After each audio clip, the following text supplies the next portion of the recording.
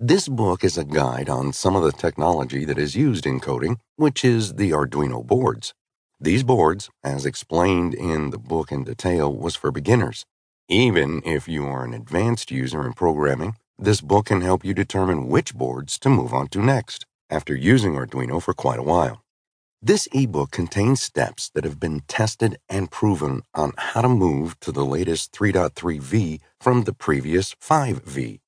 Combine two coding concepts to create a logic module of your own. Make the best out of your Arduino.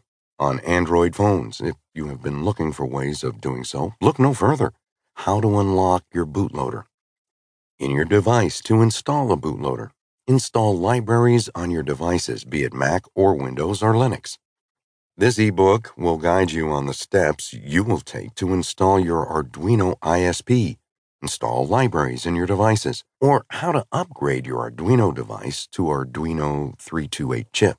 With the great array of books out there, I am beyond grateful that you decided to select this book.